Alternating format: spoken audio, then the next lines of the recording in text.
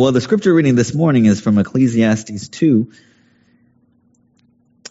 We've been going through a series of sermons on Ecclesiastes. Today we're looking at chapter 2, verses 1 through 11. Ecclesiastes 2, 1 through 11. It's the reading of God's word. I said in my heart, "Come now, I will test you with pleasure. Enjoy yourself." But behold, this also was vanity. I said of laughter, "It is mad." And of pleasure, what use is it? I searched with my heart how to cheer my body with wine, my heart still guiding me with wisdom, and how to lay hold on folly, till I might see what was good for the children of man to do under heaven during the few days of their life. I made great works. I built houses and planted vineyards for myself. I made myself gardens and parks and planted in them all kinds of fruit trees. I made myself pools from which the water of forests of growing trees. I bought male and female slaves and had slaves who were born in my house. I also had great possessions of herds and flocks, more than any who had been before me in Jerusalem. I also gathered for myself silver and gold and the treasure of kings and provinces. I got singers, both men and women, and many concubines, the delight of the sons of man. So I became great and surpassed all who were before me in Jerusalem. Also my wisdom remained with me, and whatever my eyes desired, I did not keep from them. I kept my heart from no pleasure, for my heart found pleasure in all my toil, and this was the reward from all my toil. Then I considered all that my hands had done, and the toil I had expended in doing it, and behold, all was vanity, and a striving after wind, and there was nothing to be gained under the sun. Amen. This is a reading of God's word. Please join me in a word of prayer. Father, thank you for gathering us here during this time. And it's been so long since we've gathered together in worship in person. Thank you for our friends on family online, that you can gather us through technology online as well. But more than anything else, Lord, we hunger not just for each other, but for you, and to hear your word, to hear your wisdom, your truth. So speak to us this morning. Speak to us. Open up our heart to hear you speaking to us through your servant. Give me faithfulness to your word, to your truth. Help us all together to see the beauty of your Son, Jesus. It's in his name we pray. Amen. Amen. Again, I want to welcome you all. Thanks for some of you making it out here to inner city. It's a good thing for us to be together. Thanks again for people online joining us. And we are kind of just testing out this space to see how it is. So thank you for people who made this work as we consider to ask God for wisdom and how to get together safely during this period. Well, if you haven't caught us on the live stream, we've been looking at the book of Ecclesiastes. And the book of Ecclesiastes is all about exploring the meaning of life. What's the purpose of life? One way I like to explain it is, why do you get up in the morning when your alarm clock rings? Some of you might not, but why do you, if you do get up when your alarm rings, why do you get up in the morning? What gets you up in the morning? What gets you started? What is your why? What is your why to life? Everything, in the realm of sports, there is a goal. In football, it's simply to have more points than the other team as time expires. So you can win a game 3-0, you can win a game 49-48. It doesn't matter. All that matters is you have more points than your opponents when the clock hits 0. That's the goal. Now you need a strategy. But we need to ask that about all of life. What's the goal of life? What's the whole purpose of life? Because it's much bigger than a game. What's the purpose? And then we need a strategy of how to get there. The book of Ecclesiastes explores the meaning of life through the lens of man. If this world is all there is, what's the purpose? What's the meaning? One of the main figures in the book of Ecclesiastes is the professor. In the Hebrew, his name is Kohelet. It literally means one who gathers people. And he's dropping knowledge. And he wants to explore life if this is all there is. He's exploring different whys. He's trying each of them out. And today he's looking at this idea of pleasure.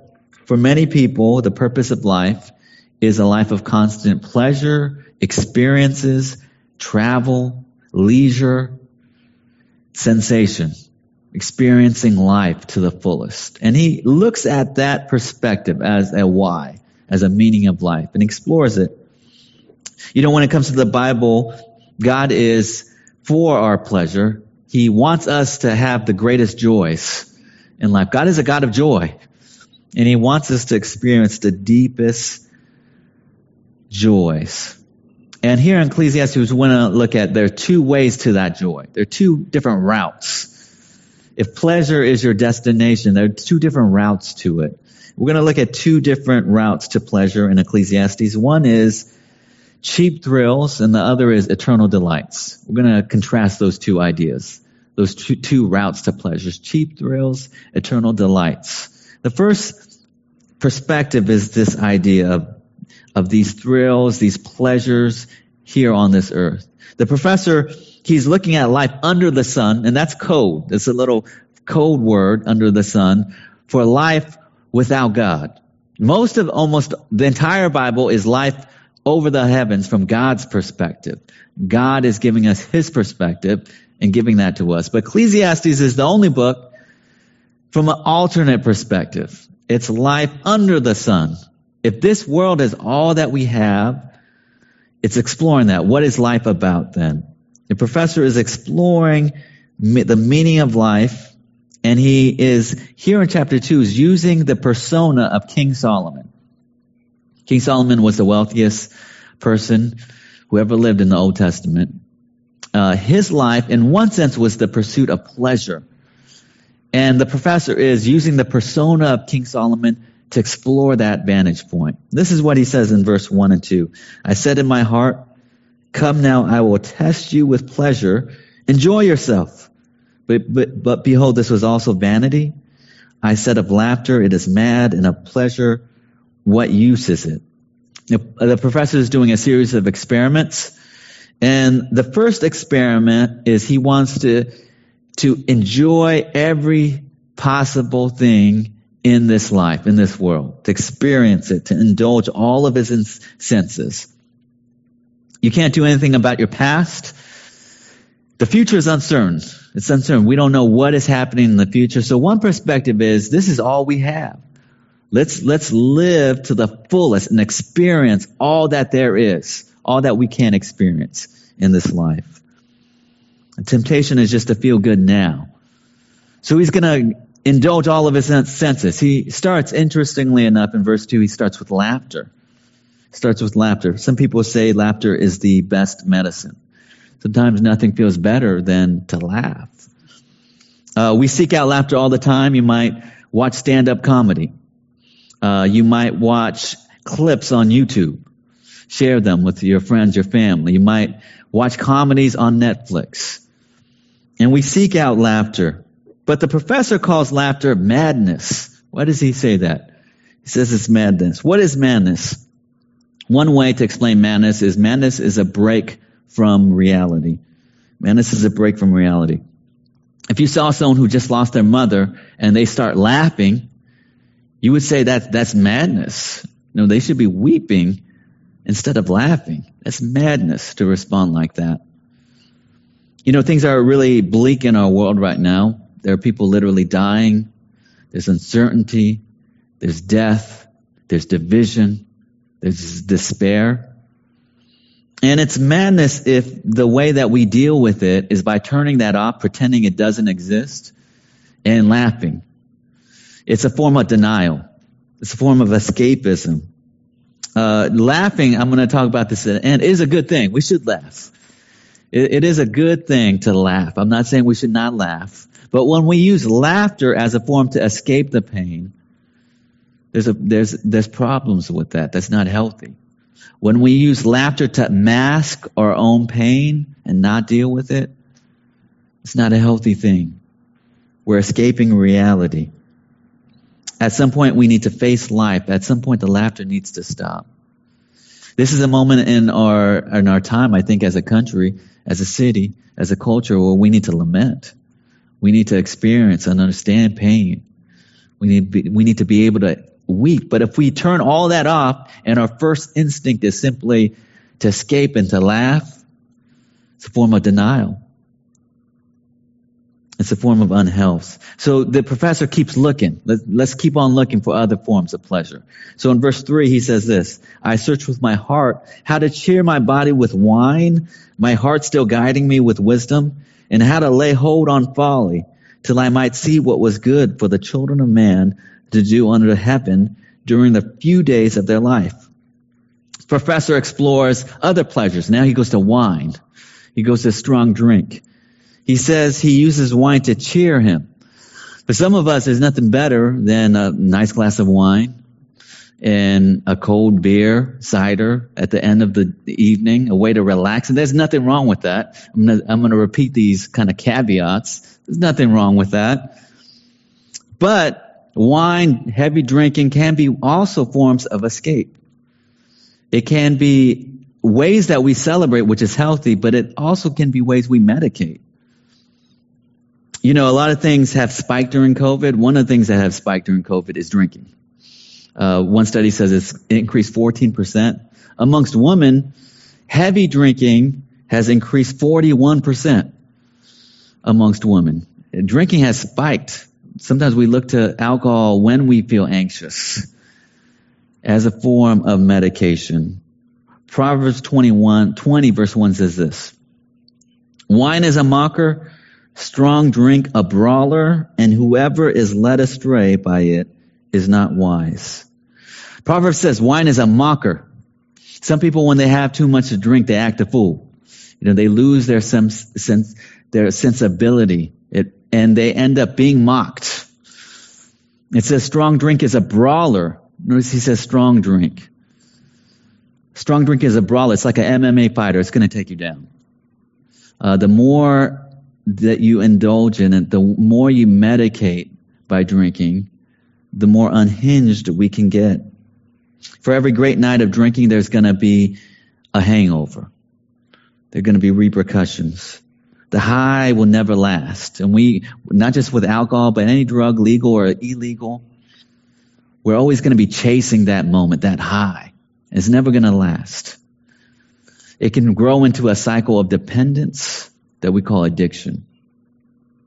There's a law of diminishing returns. How many lives have been lost through alcoholism, through addiction in our country, in our culture right now? It's a cycle. The professor calls wine folly. Again, not that we can't have a good drink. I'll talk about that later. But that as a way to deal with life is folly. That as a center of your life is folly. So the professor moves on. He says in verse 4, I made great works. I built houses and planted vineyards for myself. I made myself gardens and parks and planted them all kinds of fruit trees. I made myself pools from which to water the forest of growing trees. I bought male and female slaves and had slaves who were born in my house. I also had great possessions of herds and flocks, more than any who had been before me in Jerusalem. Here the professor takes on the persona of King Solomon, who was known for his opulence, for his great wealth. He built multiple estates. He planted vineyards. He built gardens and parks. He had custom-made aqueducts that watered his vineyards, his forests, his gardens. You know, sometimes I check out Zillow. I don't know if you do this, and check out multi-million-dollar estates in the Hollywood Hills and in Malibu. And it's stunning. You know, some of these estates, they have infinity pools, amazing views of the city. They have wine cellars. Everything is custom made for the person building this house.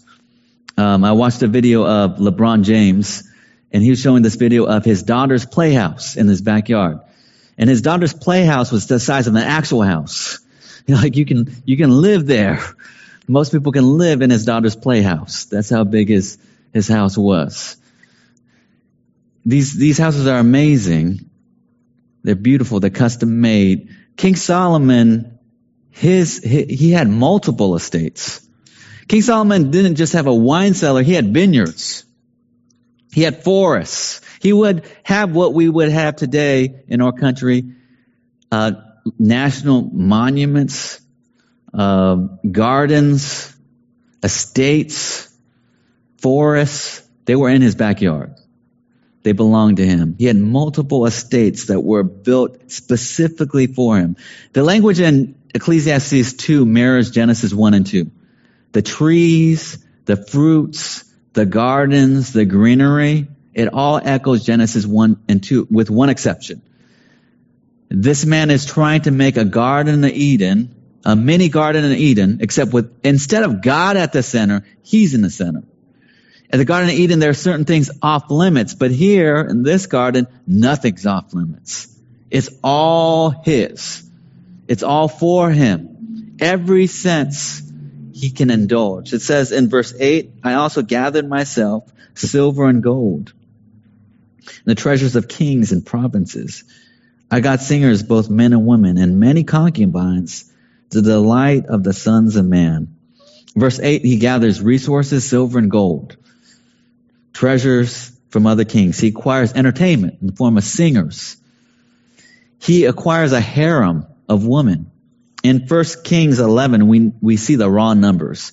He has 700 wives and 300 concubines, 1,000 women. In verse 10, he says, anything my eyes wanted, I got. Anything he saw, he had. Anything he wanted, he got. Any pleasure, any experience, sex, the desire for food, for indulgence, any of his senses, anything he felt or saw belonged to him. The philosophy that King Solomon has in Ecclesiastes 2 is what we would call today consumerism. Consumerism is the idea that happiness comes from getting more and getting better. I need more, I need better. And to some extent, we all buy into some of that worldview, myself included. Sometimes I do that when I browse Amazon or I'm at Best Buy. I think, man, if I just got this thing, it will make my life so much better. My life would be so much easier, so much. I would fill these gaps in my life. I was talking to my next door neighbor, just talking to him outside when a UPS truck pulled up. And he's like, oh, I know that's for me. He says, my wife during the pandemic, got very depressed, and she's been saying, I need retail therapy. She goes, that's her form of getting through. She wants to shop online. It's going to hit some spot for her. It's going to give her some kind of therapy. And that's a lot of life. We look out and we think, if I just had this or that product, if I indulge these senses, my life would be richer, more meaningful. But what's the cost of consumerism?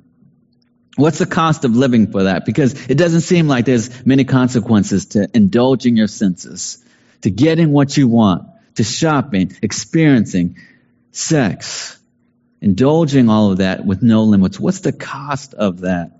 Well, there is a lot of costs. Notice in verse 7 what he says. In verse 8, he talks about the idea that he acquired all of these things through other nations, the gold of other nations. In other words, through war, through invasion, through taking it from other countries. We also know that King Solomon heavily taxed his own people. He had all this opulence and wealth, but somebody had to pay for it. And who's paying for it? Other countries, his own people. He had multiple estates and all of these things. But he got it from taking it. Took it. There's a human cost involved as well. It says in verse 7, I bought male and female slaves and had slaves who were born in my house. I also had great possessions of herds and flocks, more than any who had been before me in Jerusalem. The professor looks at King Solomon's life and how he bought slaves. He specifically mentioned he had slaves born in my house. Why does he mention that? It's very purposeful. These were slaves who, their whole life they were slaves. Usually, especially in the Old Testament, you can only sell yourself into slavery for a period of time, and there would be a release, a year of Jubilee, when you can go free, but not here. These were lifelong slaves. They were never released. It's a commentary. When your focus is on yourself and your pleasure, you begin to use people. You begin to exploit people. If it's all about me, if it's all about my senses and my experiences, it often leads to exploitation. You exist for my pleasure. The more we want things, the more we want them cheaper, the more likely it is that we exploit people for our work, to get products, to make it cheaper. There's a likelihood of exploitation. The more that I become the center, I begin to see people as objects to be used for me. It's about me, my fulfillment. Think about pornography. When you think about pornography, it's often seen as a victimless pursuit, but many of the women who are on camera have been exploited. Not all of them. Some have been exploited. And for the rest of their life, they have these image of them chasing them their whole life. Many of them have not been paid for all the things that they have done. It's a form of exploitation. And we often disregard that because it's about my pleasure, what I feel in this moment. There's a human cost to consumption when life becomes about me. It can be dehumanizing. But ultimately, where does that leave King Solomon? Even though there are all these costs, it might be worth it if he feels like he's fulfilled.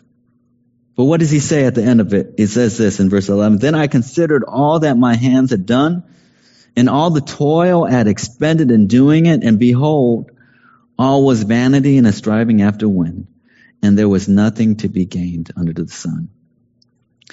He says, man, I have worked hard to get all these pleasures for myself, built all of these estates, had all of these people. I've lined them all up, and I worked hard for these pleasures. But he says at the end of it, I feel empty. I feel like it's like chasing the wind. I can't ever get there. I'm trying to get that high, get that hit, get that pleasure, and I'm always chasing it. It's like chasing the wind. I'm never going to finally get there. And he says there's a great cost to living like that, but even if you get it, it's empty. Greg Easterbrook wrote a book called The Progress Paradox. He says today we have more of almost everything today that people in all other ages have had in the past, but we have more of it except happiness. He says we have more than we ever need or want, but what we don't have is happiness. He says, in fact, the more we have, the unhappier we are, because we will never be able to get all the new things we want. He says, especially when you look on social media and you look at everything else you can have or other people have, it makes us even unhappier. And he says we live in an age of melancholy. We live in an age of depression, of sadness. We have everything we should want, but we're still unhappy. It's the paradox he calls the progress paradox. The professor looks at all that the world has to offer. He says that there's an emptiness to all of it. And this book of Ecclesiastes, it ultimately leads us to a true source of our joy. And this is the second and last point, eternal delights. Ecclesiastes, it takes us to the end of ourselves. The professor is exploring life, and he's showing the emptiness of it, and he wants to lead us to a higher joy, a deeper pleasure. C.S. Lewis, he says in Mere Christianity that every desire you have has a fulfillment. So if you're hungry, it's because there's food. If you are lonely, there's something called friendship or companionship. Every desire you have has a corollary, has a fulfillment. But he asked the question, what if you have a desire that nothing in this world can satisfy? What if you want something, you tried everything in this world, and none of that satisfies you? Then what? And he says the only explanation is we were made for another world. We weren't made for this world. We have these desires that nothing in this world can possibly fulfill. And he says the reason for it is that we were made for another world. We were made to experience a great delight that's not of this world. He says every earthly pleasures are appetizers. They are appetizers preparing us for the real thing. So on the one hand, we don't deny them. On the other hand, we don't deify them. On the one hand, we don't say, let's just go away in a monastery and not indulge in anything. He says, it's not like that. But on the other hand, we don't say that's the end and be all of everything, because that will leave you empty as well. The temptation is take the desires, the pleasures of this world. They're signs, not the substance. They're signs, not the substance. The temptation is to take the signs as a thing itself, as the ultimate thing. And we need to overcome that. We need to see what it's really all about. And how do we see that? Ultimately in the life of Jesus. Before Jesus began his ministry in Matthew 4, the devil takes Jesus up to the highest place, and he's allowed to see all of the kingdoms. And the devil says to Jesus, Jesus, I will make you the king. You can have all of this. You could be the king and experience all of this will belong to you. Not just one nation, all the nations. You can indulge all your senses forever. There's one caveat. Bow down and worship me. You can have it all. What does Jesus say? Jesus doesn't hesitate. He doesn't think about it. He says to Satan, be gone. And he says that he will only worship the Lord God. Jesus forsook the pleasures of this world because he took great delight in you. You were his delight. He wanted to rescue humanity, the delight of rescuing his people. The delight of life with his Father was greater than any temporary joys of this earth. All throughout his ministry, Jesus says, we have to make choices. So in Matthew 4:26, he says, for what is a profit a man if he gains the whole world and forfeits his soul? Or what shall a man give in return for his soul? Jesus says, what if you even had it all? If you had it all, would it be worth it if you forfeited your soul, your eternal soul? Is it worth it? It doesn't mean the Christian life is all about forsaking our pleasures. That's not what I'm talking about, but it's about finding our greatest delight in our Lord. Psalm 16:11 says this, you make known to me the path of life.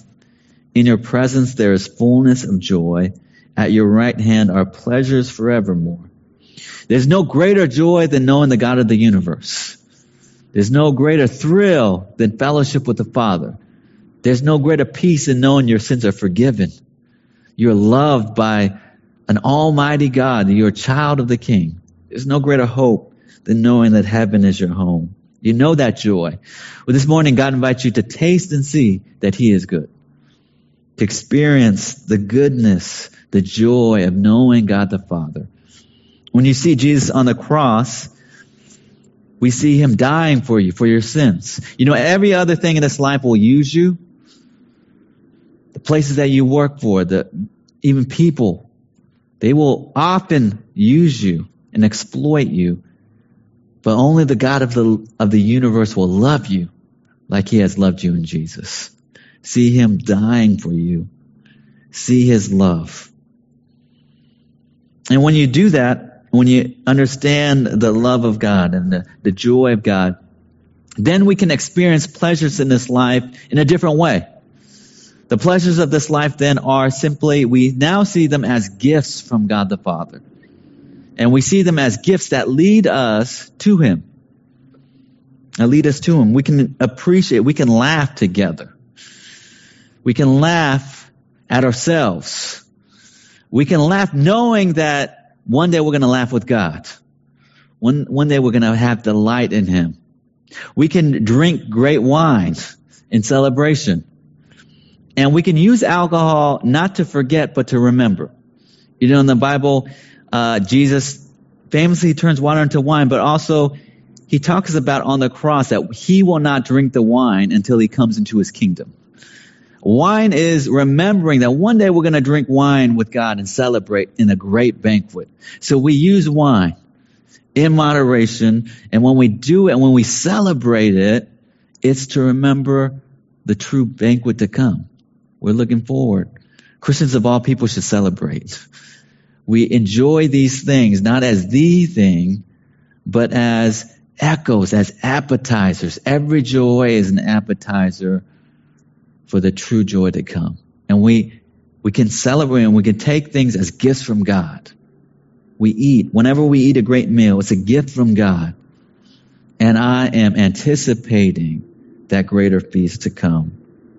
We talked about true joys, but when you think about it, ultimately we have to choose though, still, in an ultimate sense.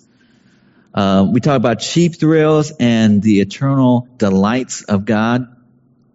And ultimately we have to focus on one. We have to focus on one. One has to take the primary place in our life. Some of us are trying to do both. We're trying to live our best life and enjoy everything in this life, and we're also trying to enjoy God. And some of us are trying to do both. But when Jesus says you can't serve two masters. Imagine having two bosses. You can't please both if they're both demanding. And pursuing pleasure and pursuing God, they're gonna butt heads. It's gonna leave you exhausted. You can't please both. Ultimately, you have to choose. You have to choose. In Hebrews 11, there's a great Hall of Fame passage. One of the key figures in that, Moses.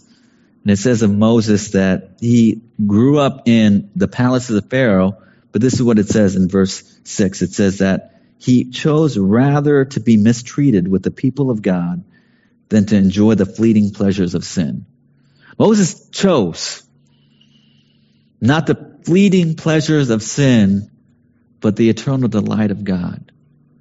This morning, God asks you to choose, to prioritize, to seek these deeper joys and pleasures. I want to close with a testimony.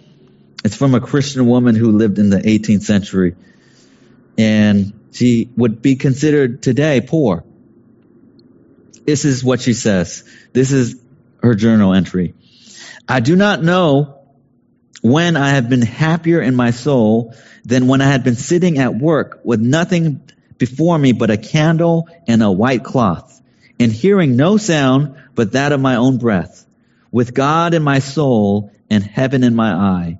I rejoice in being exactly what I am, a creature capable of loving God, and who, as long as God lives, must be happy. I get up and look a while out the window. I gaze at the moon and the stars, the work of an almighty hand. I think of the grandeur of the universe, and then sit down and think myself one of the happiest beings in it.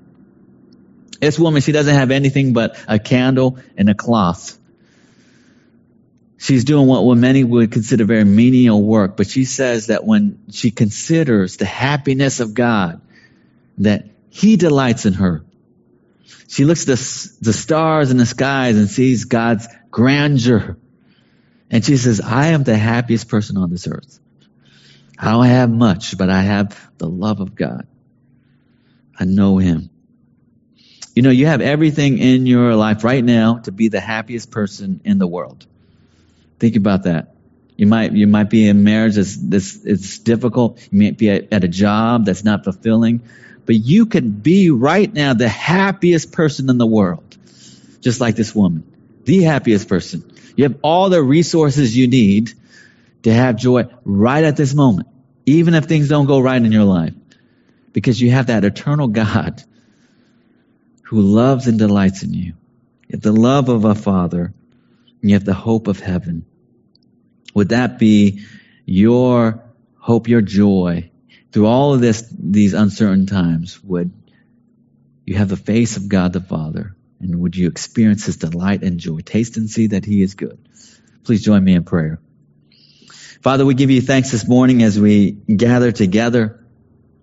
Thank you that you are our God. We have everything we need right now to rejoice. Thank you for your love, which is infinite, which is extraordinary. Father, forgive us for pursuing as the focal point of our life, a life of constant pleasure. And Lord, many of us are weary because we've been left empty by the hollow joys of this world. Help us to pursue that which is truly fulfilling. Help us to taste and see your goodness and your beauty and your worth. For we pray this in the name of Jesus. Amen. Amen. Well, during this time, we have a time of communion. And what I'm going to ask you right now, for those of you who are with us, is there is a plate here with communion wafers. And I'm going to ask you simply to come forward to take of those wafers, and then we'll all take of it together. So why don't we right now do that?